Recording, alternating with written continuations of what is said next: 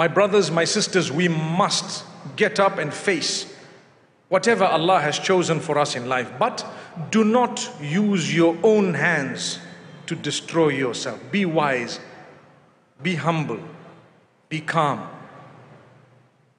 Reach out to people, help others, see how Allah will help you.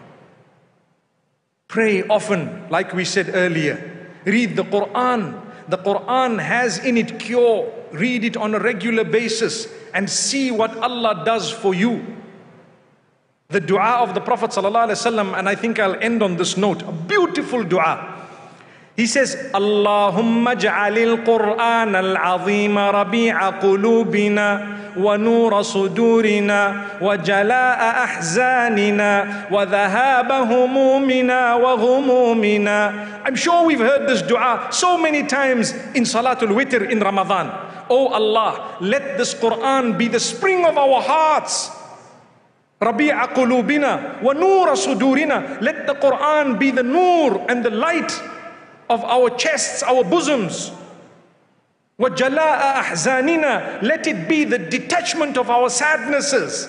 Let our sadnesses go as a result of our connection with the Quran. ذَهَابَ هُمُومِنَا وَغُمُومِنَا. Let all our worries, our anxiety go as a result of our connection with the Quran. That's a dua of the Prophet Muhammad, peace be upon him. So definitely if you were to connect with the Quran 5 minutes a day, 5 minutes a day, your life will change. May Allah Almighty help us to help one another, and may He assist us and guide us to go through the challenges of life. Yes, indeed, there are many.